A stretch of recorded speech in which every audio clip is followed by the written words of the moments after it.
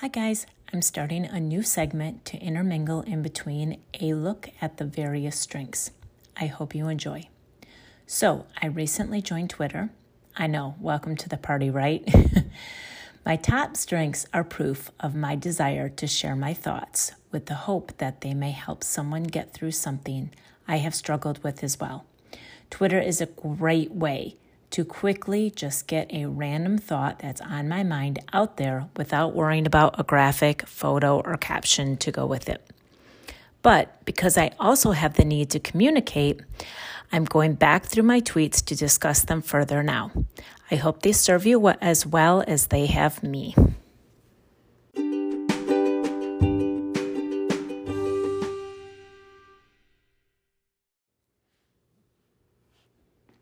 Tweet. Lack of motivation is stemmed from a lack of confidence, which is stemmed from a lack of self-awareness.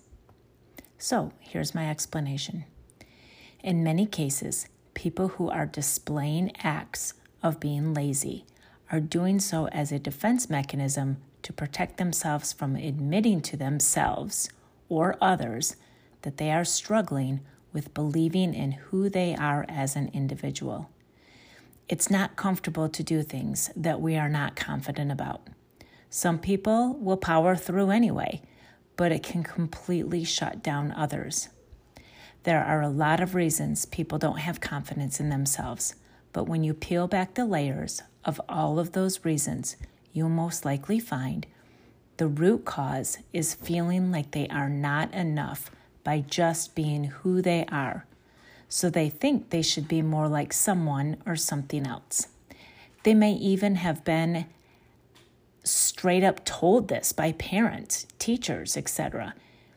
Can you think of a time when you were called out to be more like someone else? It may even have been as simple as, Sammy, why can't you be more like your classmates and do your homework? Or, why don't you go outside and play like all the other kids? Do you think you're too good for them?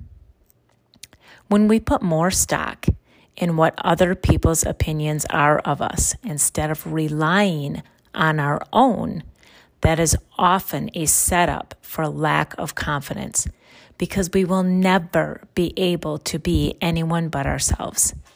So to get past this feeling of inadequacy, we need to raise our self-esteem by becoming more self-aware.